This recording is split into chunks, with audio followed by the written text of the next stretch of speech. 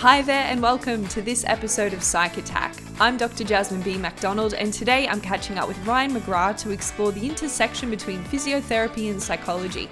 I hope you're going well and have that cup of tea ready to go.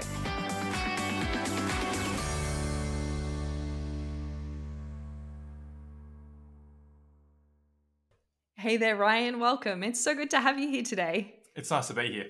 Your work, I think, is particularly fascinating because you draw these two disciplines together, physiotherapy and psychology. But before we kind of jump into that, a nice place to start might be for you to introduce yourself and the training that you've done. So I'm currently doing a PhD at Charles Sturt University. I'm also a registered physiotherapist working 1 day a week at a refugee health clinic in Victoria. My training has predominantly been in physiotherapy, but I started physiotherapy in 2016, and I had always had an interest in psychology. I was tossing up between physiotherapy and psychology.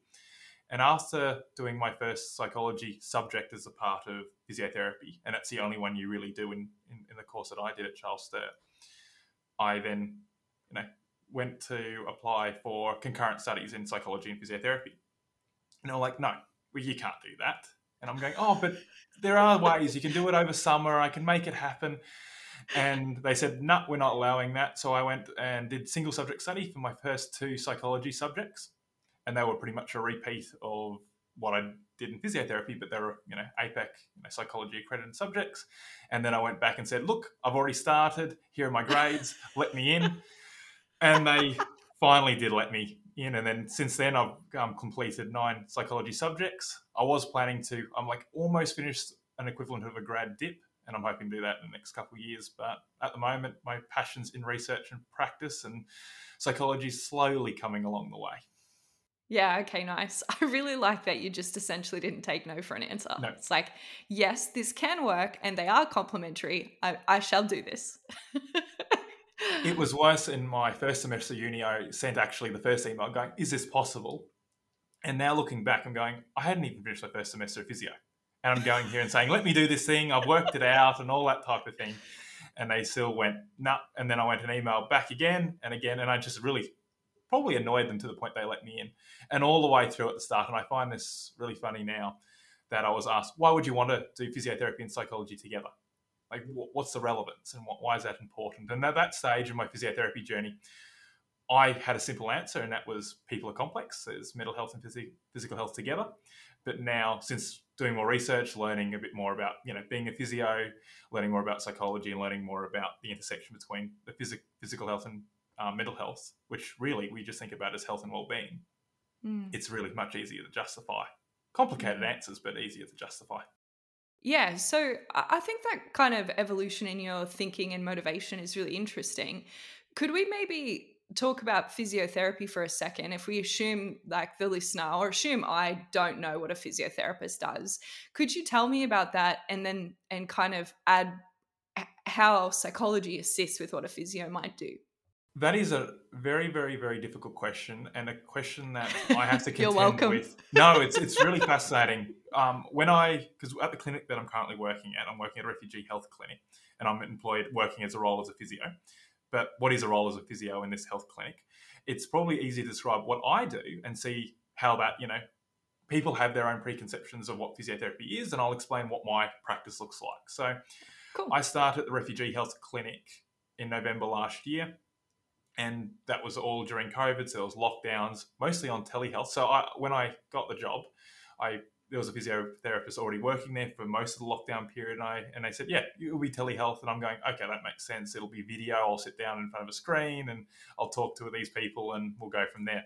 And that's the way I can watch people move, do gait analysis, still talk them through their story and explore all that, but I would have that visual information.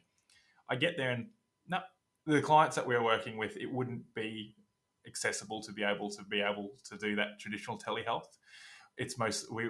I actually never use video in my role. It's only over the phone because that's what works with the clients that I'm working with.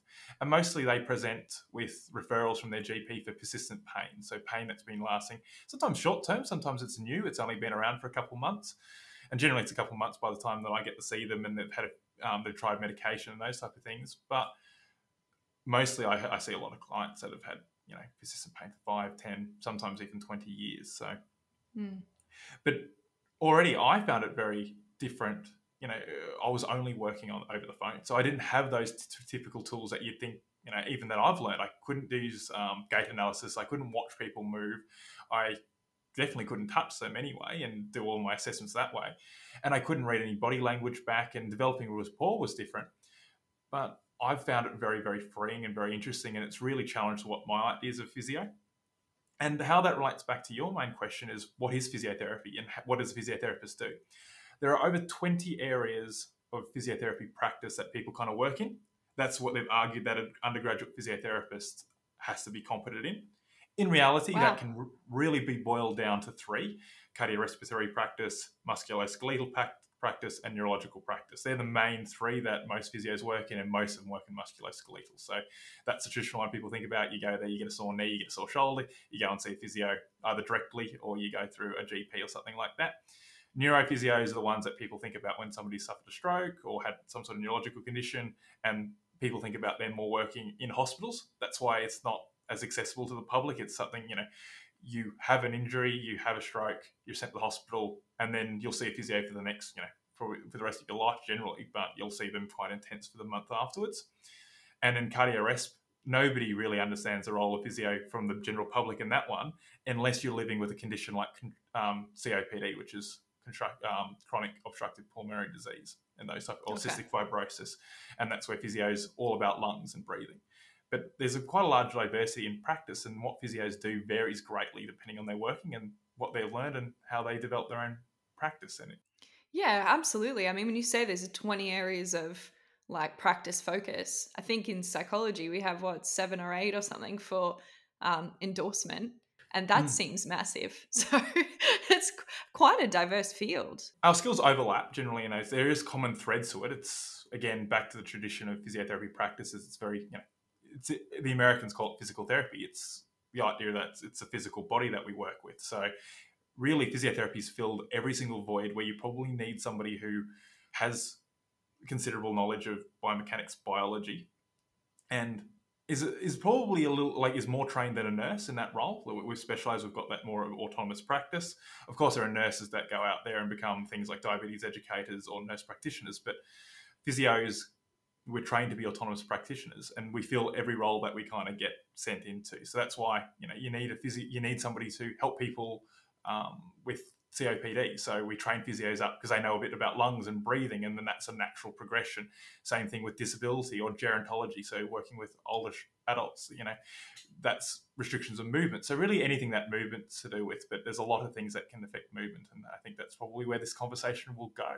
I'm really keen to talk to you about your research, which has worked to unpack kind of encounters between physiotherapists and clients they work with that might have suicidal thoughts and behaviors. Hmm. So maybe you could just provide a bit of an overview about that and like what's interesting about this topic, what drew you to it. What I'm interested about, and I'm interested in really all those areas of practice because it's so diverse, physiotherapy practice, but the ones that I know most about and there's been more discussions about is private practice physiotherapy. That's where the majority of physios work, and it's also, in many areas, it's quite isolated. Physios generally, collate or group together in large physio practices or even by themselves. It's often not very common to see multidisciplinary physiotherapy practices. And when you do see them, they bring on things like exercise physiologists or occupational therapists, and they're kind of similar as well in terms of Okay, so they herd in nature. exactly. And they get bigger and bigger, and they develop kind of echo chambers amongst them, which is really cool because you have lots of different. Each physio generally practices slightly differently, but we all kind of draw on the same evidence, the same research base, and the same way of thinking. So how that relates to my work with clients with suicidal thoughts and behaviours and physio's experiences with them is that I was interested because when you're working in musculoskeletal private practice, you're dealing with people with persistent pain, and associated with often persistent pain or any type of pain is disability and impairments in function, and that by itself is quite a stressful situation, particularly when some of these injuries and some of these issues that people can have can be really, really, really stressful and have some long-term detrimental impacts, or they can be perceived as having quite long-term detrimental impacts. So, for example, lower back pain is one of the highest conditions in terms of disability and burden in the health system. So, we talk to these people, and because we're isolated in practice and we're first contact practitioners, people come in and tell you their story. And physios are meant to, particularly when they're working in pain, and all areas of practice, but particularly in pain, to complete a biopsychosocial assessment, which in other words means we look at biological factors, we look at psychological factors, and we look at social factors. Yet our training generally is skewed to knowing the biological, biomechanical factors in that equation. Yet we're encouraged to do all of it. And there's a couple of other approaches too that are really encouraging physios to ask more open questions, like tell me your story. How did you get here? How's this affecting your life? Does this get you down? So when we're exploring these type of questions, we're opening up dialogue in terms of psychology and mental health. And my question was, when we're having these conversations, where does it go? And suicidal thoughts and behaviors was a very small area of research. Like, it's just great. It's quite easy to operationalize and talk to physios about. Distress is a much larger concept. So I was asking about, what happens when you're having these conversations and somebody expresses something like extreme hopelessness or helplessness, or they feel like they're a burden, those type of things. How do you cope with that? And do you ask about suicide? And then what happens when somebody discloses overt suicidal thoughts to you? How do you handle that situation, and how do you feel about it? So who roughly did you talk to, and how did you try to answer this question? The way that I wanted to go about it is, of course, it would be really interesting to ask clients about their perspective. But that's a very interesting group, and there's not a simple way to get access to people with suicidal thoughts who have gone and seen physios. It's not something that particularly in these type of encounters, there's not necessarily a big frequency of this event necessarily happening. A literature review that I was writing estimates probably 2 to 5 clients per week on a lower end of an estimate would have suicidal thoughts that a physiotherapist is seeing. But it's probably more than that. But also those 2 to 5 clients might not disclose that information to a physio, or a physio might not detect that type of information. So for me, I was really interested in what's a physiotherapist's perspective and how do they cope with it. So in that way, it led it towards doing in-depth, one-on-one interviews and focus groups. Both ways are quite interesting. Focus groups allow essentially participants to go and talk about their experiences, challenge each other, and explore. And I can essentially, as a researcher, sit back and just watch the dialogue and the conversations happen. And I find that really interesting. Whereas when you do interviews, it's a lot more intimate. You can go into greater depth, but you're much larger part of the research process. So that's how I answered those research questions, by literally getting groups of physios together in one focus group, and then the other one getting a series of 4 or 5 interviews with other physios and talking about, what do they do? How does it feel? And starting from there. I think that's really fascinating, because that method of including focus groups seems to reflect what you're saying about practice.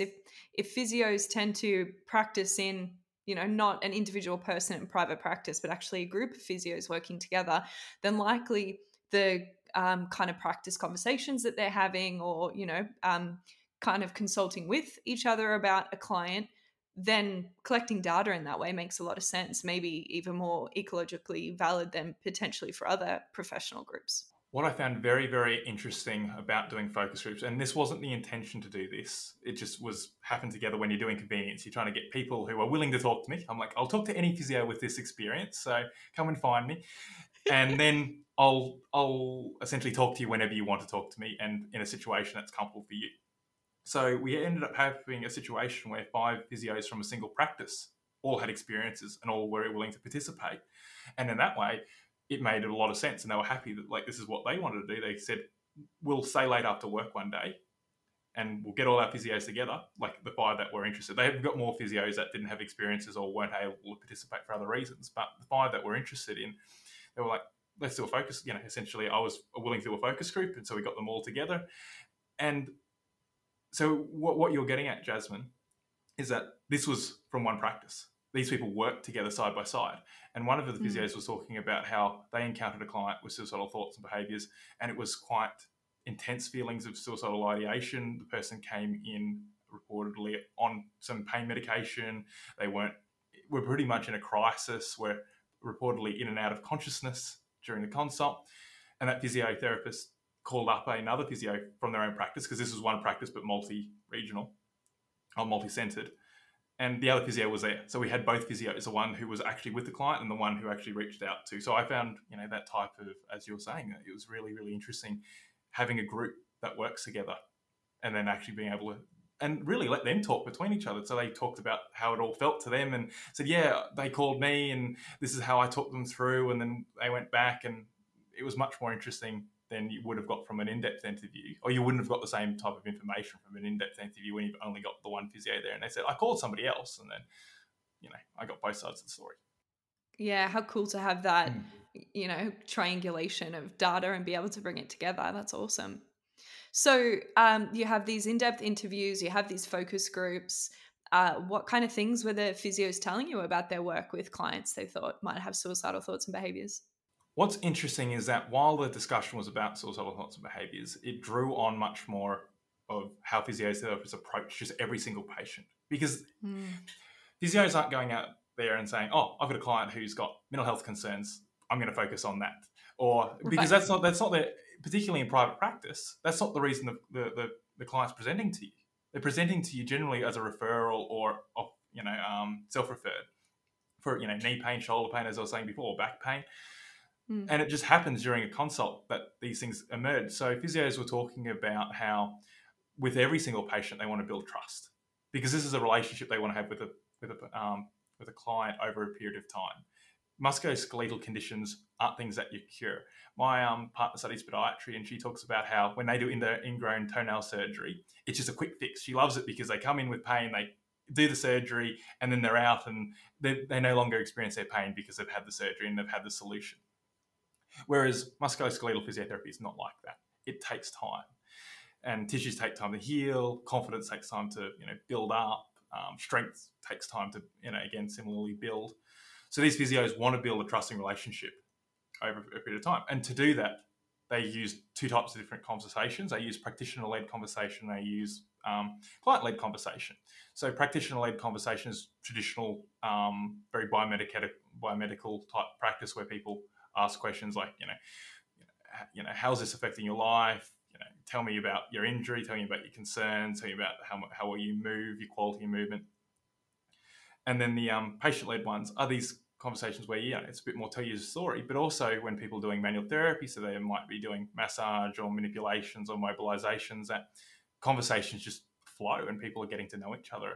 And through this context, that's where clients often express, distress. Distress is the main thing that they first start presenting. And sometimes that distress is associated with suicidal thoughts and behaviors. And that's essentially how the process emerges. It's not something that's deliberate by physiotherapists generally. They're not going out there and actively saying, I'm going to screen clients for suicidal thoughts and behaviors, or I'm not even going to directly ask necessarily, because that's not their role, or they don't feel that it's their role.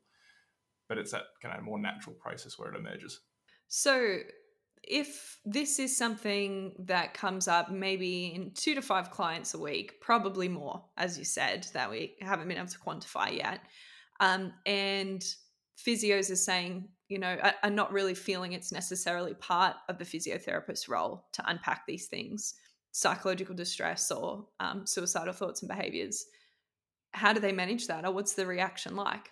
A lot of discomfort in terms of, and a lot of boundary tension. So there's not only in my research, but in also a lot of other studies that just look at physios trying to address psychological factors in physical health problems, is that physios feel like, sometimes we feel like we're being psychologists or we're feeling like we're being counselors. We're not doing that, or we're not trying to do that. But it's this tension that physios are often reporting. And I think that harkens back to the training that physiotherapists get. It's grounded in biomedical anatomy, physiology, pharmacology, neuroscience, and it's very much on the body. And that now we're encouraged to ask, questions about what psychological factors are contributing, what social factors are contributing. So that's where the tensions come out with in terms of, role boundaries. And physios, I think, are very, very concerned about themselves and where they sit, rather than saying, oh, I'm worried about the psychologist judging me. It's actually worried about other physios judging what I'm doing. And there's quite a lot of debates in physiotherapy practice about, the changing profession, moving away from more hands-on approaches to more education and active approaches and exploring psychosocial factors. And there is that debate and tension within the profession at the moment. Yeah, right.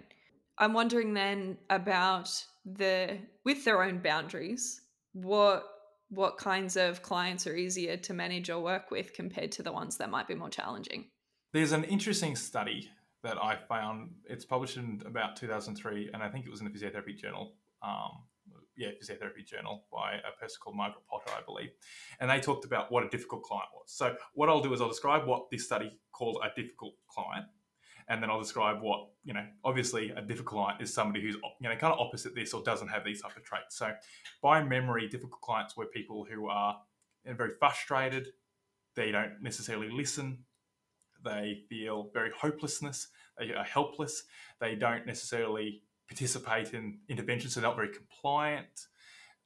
And there's a few other types of things as well. That often, this is a horrible term that they use, and it's a period of the research. So it's not the researchers that I'm criticising here, but it's just the period of early 2000s physiotherapy research catastrophizes. So you Yeah. get some, yeah, and they're hard clients to manage. The simple client is one who goes, "Oh, I've just got a niggle. It's probably going to get better. I just wanted a bit of help to get over it." And you go, "Here's your exercises," and natural healing takes over. They've got good confidence and they get back to it. But they're then, and you probably see a lot of them in musculoskeletal practice because they're people who come and see you in private practice. They've got the funds to do it. They've generally, that means they've got good a social environment. They're not struggling to pay their bills necessarily. There are definitely, we see them, but in private practice, obviously these people have the ability to pay out of pocket, and particularly when Medicare rebates aren't available for first contact consultations, you have to go to a GP to get any type of funding.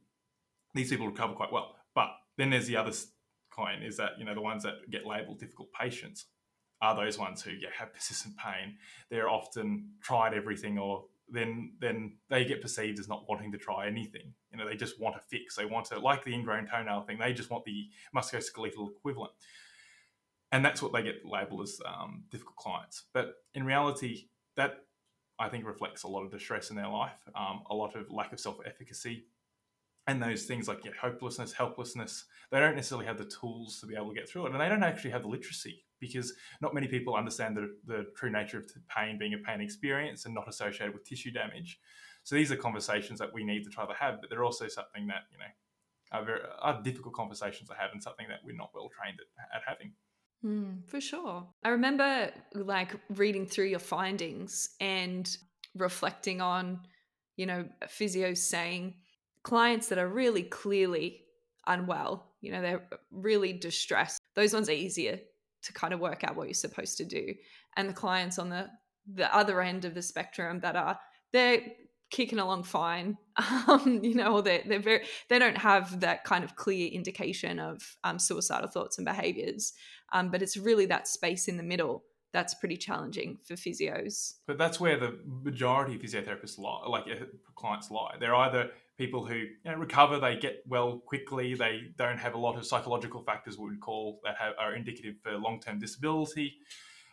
And then there's that middle client group. And it extends out to all the way to suicidal thoughts, but we just don't know which ones are here unless they disclose it and are really open with it. Are the people who are really struggling in life at the moment. They're languishing, they're only surviving, they've got pains dominating their life, they often can't work anymore.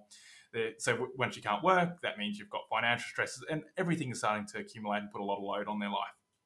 And they're often getting labelled difficult patients, and they mostly rely on that middle space between kind of like that middle range of distress.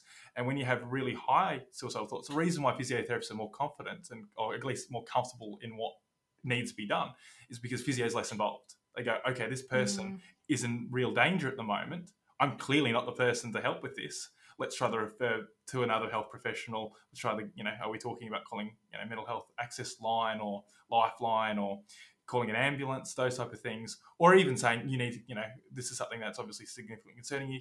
You're going to need to go and talk to your GP about this. So they're quite clear, but it's the group in between that they're hopeless, helpless, but they haven't necessarily gone out and said I'm having thoughts of suicide, and that's where it's very, very difficult for physios. Like a sense of uncertainty of not really being sure. Is that what it's about? Uncertainty and complexity in musculoskeletal practice. Not just musculoskeletal, but working with people. People are complicated. There's lots of factors involved, and that they talk about I think it's in all areas of healthcare, but you have research and then you have practice, and practice is an art of applying research and the patient in front of you. And, evidence doesn't speak for itself. You have to interpret it and you have to make it contextualize, and it's an art, and that's why it's challenging. So people are complex anyway. And when you start adding these psychological factors, which are really psychological factors, are involved in everybody. They don't just appear in people who are distressed, but they become probably larger barriers or a larger contributor to people's pain and disability in a certain group, and that they require addressing. And that's when it becomes really, really difficult. And that's where people feel uncertain. So there's uncertainty in musculoskeletal and physiotherapy practice everywhere.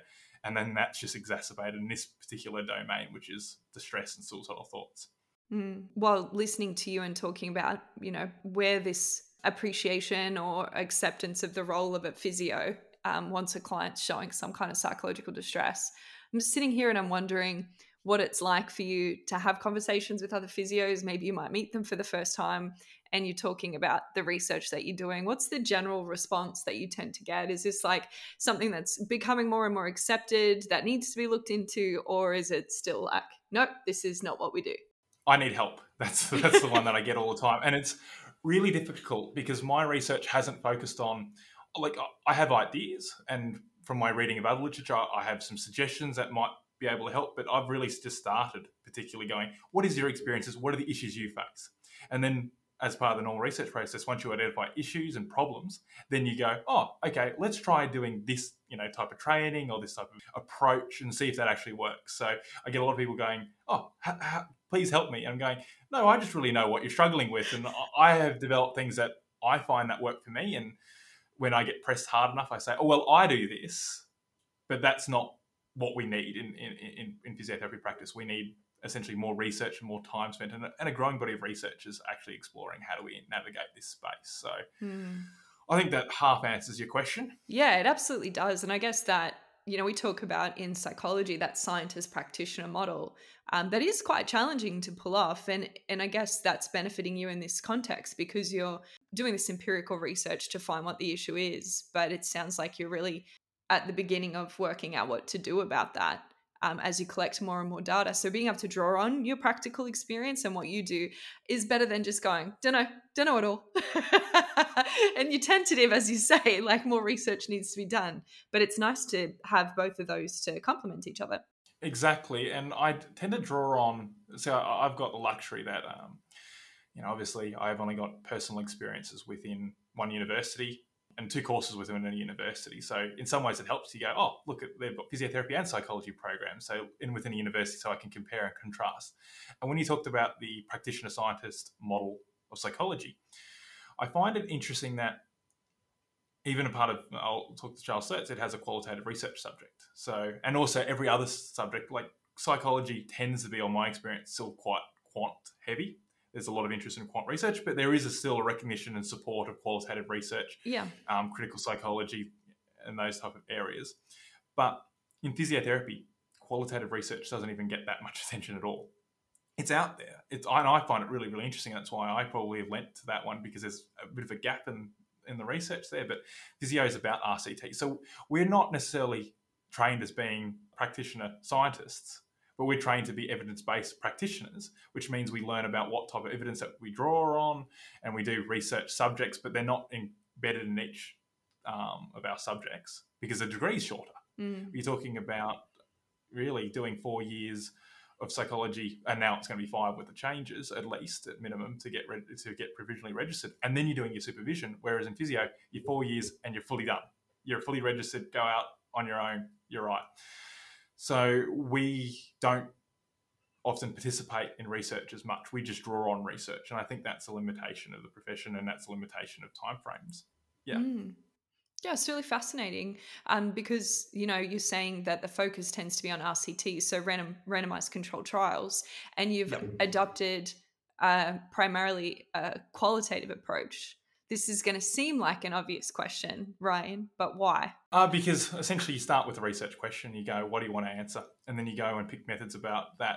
And I have been very, very fortunate because of my exposure to quality research and my interest. I was very interested in journalism, and I see kind of qualitative research as scientific journalism. You're doing many of the same things, different purpose and different background, but I see the parallels there. You start with a research question and you see what essentially method is most useful in answer to these questions, and quantitative research is still really useful.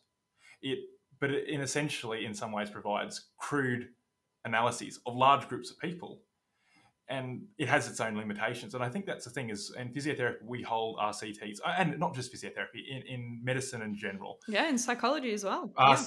RCTs are the gold standard, and that you have your tiers of research and you go down from that, and qualitative research stacks itself nicely down the bottom. And when we're drawing on doing evidence-based practice, that's where you're meant to go to, except for a lot of RCTs aren't necessarily, all the limitations are not necessarily representative of the samples that you're treating anyway. So there's a degree of, lack of context. And then there's also things like, the fact that people look at RCT and quant research and as this objective truth. And here's the answer, and here's how you should apply it. Actually, that's where the debate's a lot in physio now, is there's a lot of physios going, yeah, we live and breathe the research because we've been taught, particularly in the last 20 years, be evidence-based practitioners. So we just believe research without, particularly quant research, without really understanding it or understanding its limitations. Mm. And then there's the other group who's now interested in qualitative research, but it's a much smaller group, or at least qualitative type practices, understanding human experience. And we have to navigate, the vast majority of the research is quant. There's only a small amount of qual research, and how do we actually practice as clinicians? How do we draw on this literature base? Yeah. All right. So you've alluded to this a couple of times, which is the broader interest that you have beyond focusing on physios who have encounters with clients with suicidal thoughts and behaviors, but actually being more broadly interested in psychological distress. Let's unpack that.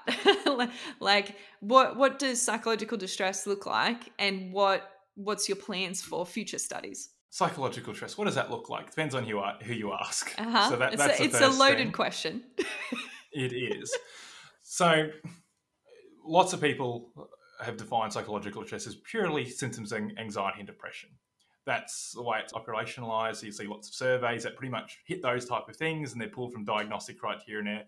And in some ways, these diagnostic criteria look at psychological distress, but then they're also designed to give an indication that there might be a diagnosed mental condition that's underlying this. But I look at psychological distress as something much more broad and complicated. We can experience emotions in very different ways. So psychological distress could be depression, anxiety, could be feelings of grief, rumination. The exciting way of looking at psychological distress is if you kind of ignore DSM and diagnostic models and go, this person, what is the stress? And the other thing too, it could be anger.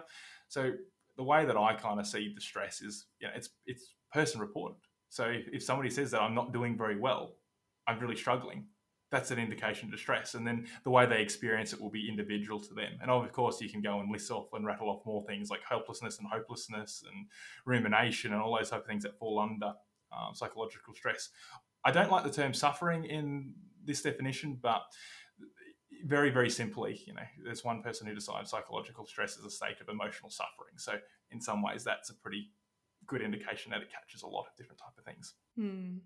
Yeah, and I think with your research, it's interesting because it's self-reported, but then it's from the perspective of the physiotherapist, and then you interpret and work with that. A lot of different layers there, isn't there? Oh, there's layers, definitely.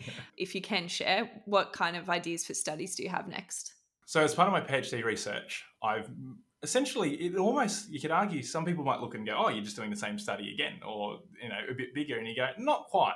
So suicidal thoughts and behaviours in the past was, when I said it was easy to operationalise and really talk to clients about, physios about, is that, we're talking about referral points. We're going, if somebody's really in distress, I don't think anybody's sitting here and saying a physio should be providing psychotherapy for somebody who's having suicidal thoughts.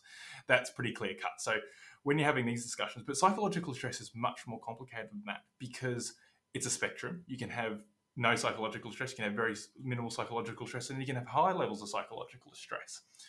And there's a few texts that I've read from physiotherapists in Norwegian and some in Australia that's really, really telling. So they talk about how really anybody who's experiencing pain is likely to be experiencing, essentially psychological distress. Psychological distress and pain are intertwined. And one really interesting way of looking at it is this Norwegian text said, when somebody comes in and they're in pain, but they're not experiencing any psychological distress that you can observe, that's a concern in itself. Because when you're experiencing pain, it's a stressor. it's an unpleasant experience. It's not a good thing. That's why they've come to see you. And Mm, if they don't appear very distressed, then what's going on? What are they suppressing? What are they hiding? What are they, not wanting to share with you? interesting. So as a physio, we work with stress all the time. And then the question is, when do we get other people involved?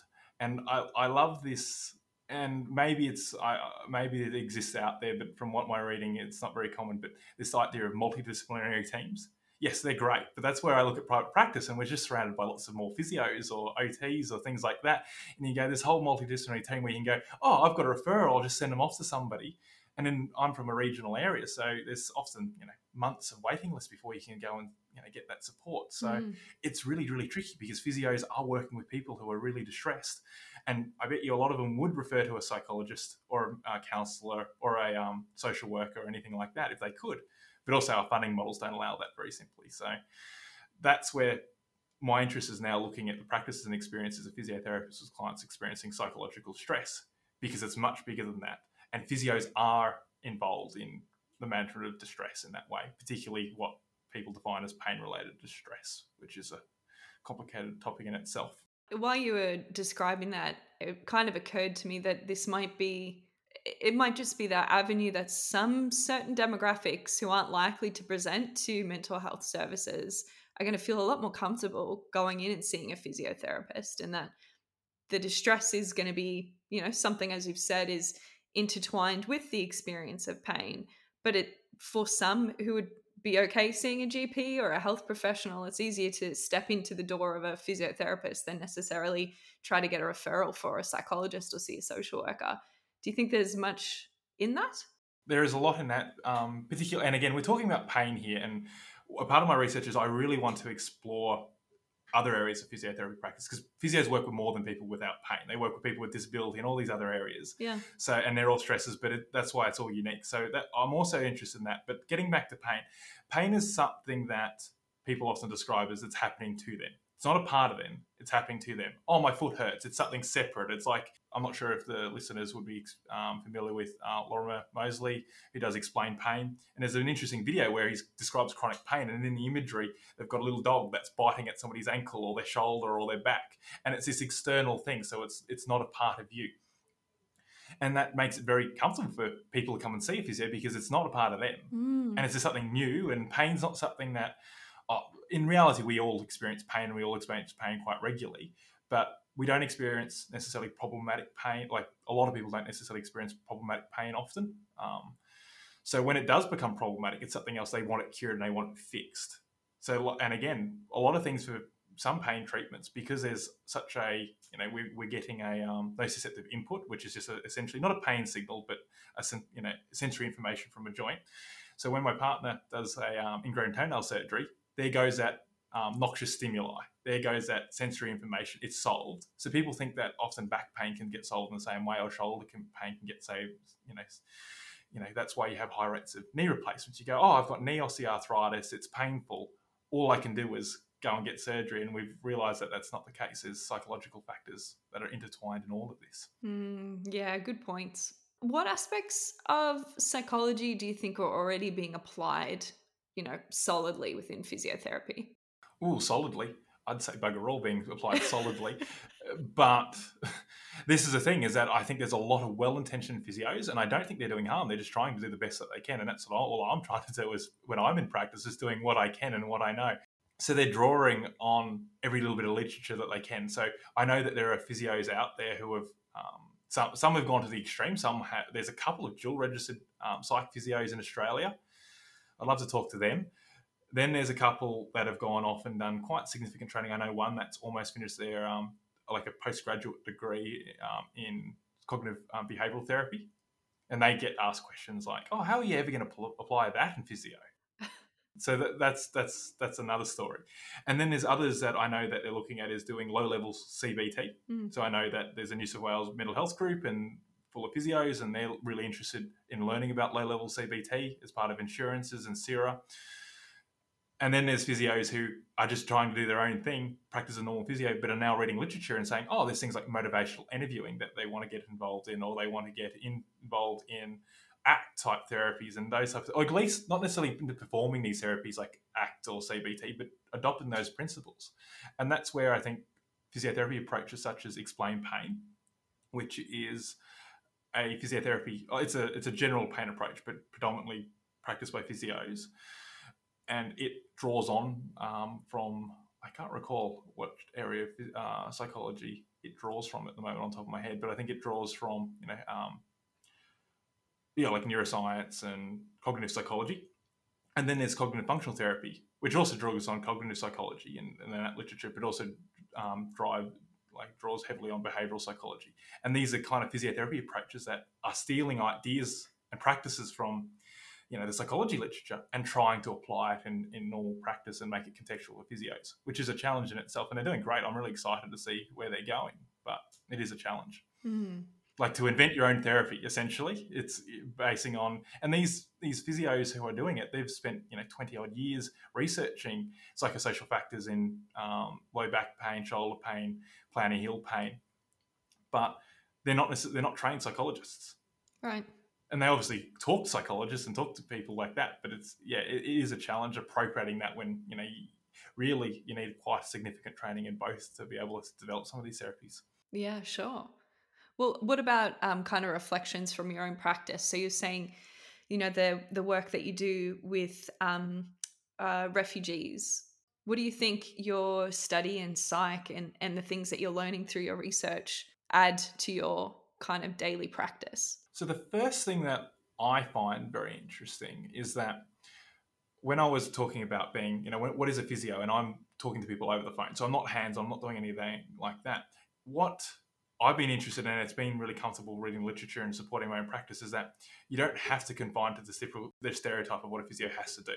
There's different ways of approaching it. There's lots of people, you find them, it's like Norwegian psychomotor physiotherapy. They encourage, some of them do after somebody has their exercises, that they have a nap in their consult room. I probably shouldn't say this on a recording, but I had a patient and their partner come in a couple of weeks ago, and we're doing all their, essentially low back pain, doing some lifting exercises, really actually challenging them, seeing what they can lift, and because they're very fear avoidant, didn't want to bend their back, didn't want to do anything like that. So we started off with some low weights and see if you can bend twists. And I had a heart attack when she went down and grabbed a much heavier weight than I expected, because I had a whole range of them, and I was going to go 1 through 1 to 1 to get up to 25 or 30 kilos. And she just went for the 30 after doing the first two herself and was fine. I had a mini heart attack then. But so it shows also my own beliefs about, I know the spine's not fragile or low back's fragile, but I still get scared. And she did all these exercises and she did really, really great. And she felt like she got a lot of confidence. But naturally, after picking up all those weights for about half an hour, she was a bit sore. So while I was seeing her husband in the gym, she just popped back and I said, just have a relax. Here's the plinth, and turned off the light because she was just comfortable there. And obviously she's looking after her kids. I think she's got quite a number of kids and she's got all those stresses in her life. So we turned off the light. I found a random blanket in the back and let her, and she had a nap while I then did the next 45-minute consult with her husband out in the gym looking at his issues. So, and then she came back, and when we flicked on the light, we knocked and flicked on the light, and she came out and she was feeling much well rested and no longer stiff and sore, and she was ready to tackle the rest of her day. Because I'd been talking to her earlier about it's important to do more exercise, more movement, really get some confidence in your lower back. But you're also running ragged looking after all your kids. You're telling me that you're running at 110% all day.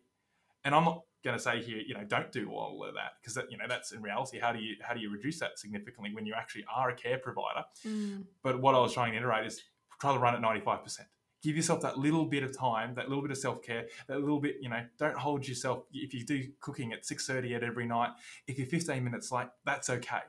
Don't put yourself in this stress, this anxiety state all day where you're running ragged. Time yourself. So that was the reason why she's done all this exercise. Go and do some self-care. Just relax. Do some gentle movements in there if you want.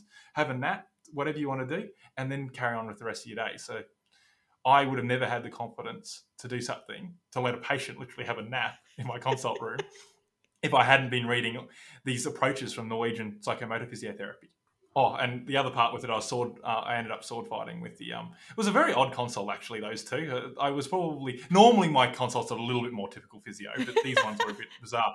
But he's out there, so he's talking to me about he's had shoulder pain for a significant amount of time, and then he doesn't find the motivation to participate in exercise, like in therapeutic type exercise. He goes to the gym, he's quite strong, when I do all those things, muscle testing and everything like that, he's really, really good, but he still experiences persistent pain. And so I've given him exercises in the past and he doesn't really do them because he doesn't feel that they're meaningful and they've been similar to ones he's done before. I go and talk about, because there's a few physios talking about drawing on psychology, like mindfulness and meditation and those type of things. So he's done that in the past, and that's something that physios tend to do with clients when they're really in these anxiety states or they're really worried about moving. And you've got a lot of this is actually to calm yourself down, move freely, don't really tense your core muscles and everything like that, because often when you're in pain, everything kind of jars up and you don't want to move, goes into hyperprotective mode. But he's already done that. So I'm going, what do I do? I'm running out of things here and he's not doing the exercises. So how can we get him to do the exercises? So he's got a big of course, he's got a big family and he loves playing with his kids. So I'm going, how do we get you actually to move and enjoy and actually do it regularly? So we ended up prescribing, we played with sticks for a while and we were sword fighting, because as part of sword fighting, he was twisting, moving, flexing, moving with purpose and enjoying himself. So his essentially exercises for the next couple of weeks is to go home and go to Big W or Kmart and buy a styrofoam sword and go and play with his daughters and get moving and do that type of exercise. Because you don't need specific exercises for low back pain. You don't have to be doing joint specific exercises. You can do things that are meaningful and that are interesting and they're more general, and that can really help too. So yeah, went from his wife's had a nap and he's sword fighting. So I don't know what they think physiotherapy is. So, but that integrating movement and therapy into everyday life instead of it having to be something completely separate or serious and repetitive, I think is really interesting, because it's actually tying really broadly back to psychology with the work that you do, in terms of, with her in this context, it was about confidence, and the cognition around that, and with him it's motivation. Yep. So comes back to you saying earlier about the influence of motivational interviewing, of, well, why are you here? You're here because you want something to be different, but we all struggle with motivation. So weighing up what are the pros and cons of doing different therapies, or tricking him into therapy by playing like sword fighting with his kids, I think is fantastic. But it was also very candid. This is the thing that I've drawn on the psychology type literature, is that you explore, you do case formulation, so you get to know more of their story and what their strengths are, their weaknesses are, and what their goals and aspirations are. And physios are trying to do this, but when you draw on what psychology is, it's you guys have been doing that, like psychologists have been doing that for many, many years. This is not new stuff. So when, as a physio, I'm going, okay, my main mission for this consult, I don't need to do any manual therapy. I need to find a way that he can do some of these exercises, which we know will help him. But we have to find a way that, obviously, as you're saying, that he's motivated to do it and will enjoy doing it. Because the other thing is, when you have these things that you're enjoying in your life, that improves these, what they call is safety messages. Like you can move and not have pain. And what was amazing with him, and he actually was, in this conversation saying, when I do shoulder flexion with a weight in my hand, I'm focused. I just think about my shoulder. I think about it and I can't stop thinking about it. I feel really tense. So I stop breathing. And we've tried to do relaxed breathing and that's helped a bit, but he's still fixated on that joint. But when you get him to do something more meaningful, something more general, he doesn't think about his shoulder. So he was moving freely with no pain or very little pain when he's sword fighting, but when he's doing a specific exercise where he's focusing. And that's the type of distraction therapy. And what also we're doing is behavioral experiments. So we're seeing what type of things, so we put you in a different context, different environment. How do you go? How does this affect your pain? Yeah, it builds up that self-efficacy. If you can point that out and go, look what you're doing. This doesn't match the schema that you have of what your shoulder's like. Yeah. Expectation violation, exactly. Yeah. And that's what we try to do, is that we ask people, what things can you do? And then go, oh, there's a little bit of, and you don't tell them, it's not a lecture process. You go, you told me you don't have pain here. For example, if you have somebody who gets into a hot pool and they see, oh, they can move freely, and then somebody who says, and they don't have any pain, and then you have somebody who has pain like all the other times, like, in cold weather or when they're outside of water, you say, so there is a situation that you can experiencing, low levels of pain. That probably points to something not being structurally wrong with your back. We're dealing with a lot of cognitions. We're dealing with a lot of emotions involved with this in terms of the distress and the catastrophization and fear. And then we're dealing with a lot of even social factors involved. And that comes down to a lot of my clients at the Refugee Health Clinic have quite, obviously they're coming from backgrounds that have, been associated with a lot of stress, they've got a lot of disruption, and they have difficulty engaging with the healthcare system because of language barriers. So they have all that challenge as well. Yeah, right, for sure. I think any work that endeavors to bring various disciplines together and encourage eclecticism of drawing on the strengths of different approaches, I think is only a good thing. So, just really appreciate you having a chat and sharing all your insights. If listeners want to keep in touch or see what you're working on next, what's the best way for them to do that? The best way for anybody to get in contact with me would probably be to look up Ryan L. McGrath at Charles Sturt University. You'll see my research output, and that'll have an email address there. I have two. I have a staff one, which is rmcgrath@csu.edu.au, and then Gmail at ryanlachlanmcgrath@gmail.com.au. So either one of those ones is fine. I really encourage people to reach out. I love having these type of conversations. And the other thing too, which I didn't get to mention, is that I'm sitting here stealing all this psychology. I feel like I'm sitting here, I'm reading this literature and going, yoink, yoink, yoink, yoink. But I think it's really important that we do the inverse, because I talk to a lot of, particularly, from my understanding, a lot of psychologists aren't necessarily comfortable with working with persistent pain or chronic pain because it's not a large part of the people presenting to them. And similarly, I've spoken, this is something I know for sure, is a lot of social workers who work with people and provide trauma counselling and those type of things. Pain's something that scares them because it could be something biomedical, it could be something scary. So I encourage people that we also, physios need to give away our knowledges of the biological and biomechanical. So it should be a bit more of a reciprocal relationship rather than going, I'll just steal what you guys do and give nothing back and become, and fill that middle space. We need more practitioners getting involved with people who have both, physical health and mental health challenges and issues that they're facing. I think that's a really important sentiment. So I'm glad that you added that. And when you're saying that, I start to think about, from a psychological perspective, probably some of the people that we might see when they have chronic pain are also presenting with some kind of substance use. Not always, but that can be a factor as well, which further complicates things and sometimes means, a bit of a juggle of what service needs to be involved if you only focus on mental health as opposed to substances. So exactly. Yeah, there's a lot to factor in there, but that idea of drawing in and learning from both and not just, some reciprocal stealing sounds ideal. Exactly. Amazing. Ryan, thanks so much for coming and having a chat. The work that you're doing is super fascinating, and I'm very confident the listeners will have enjoyed hearing your insights and the things that you're working on. So thanks a lot. No worries. Thank you for having me.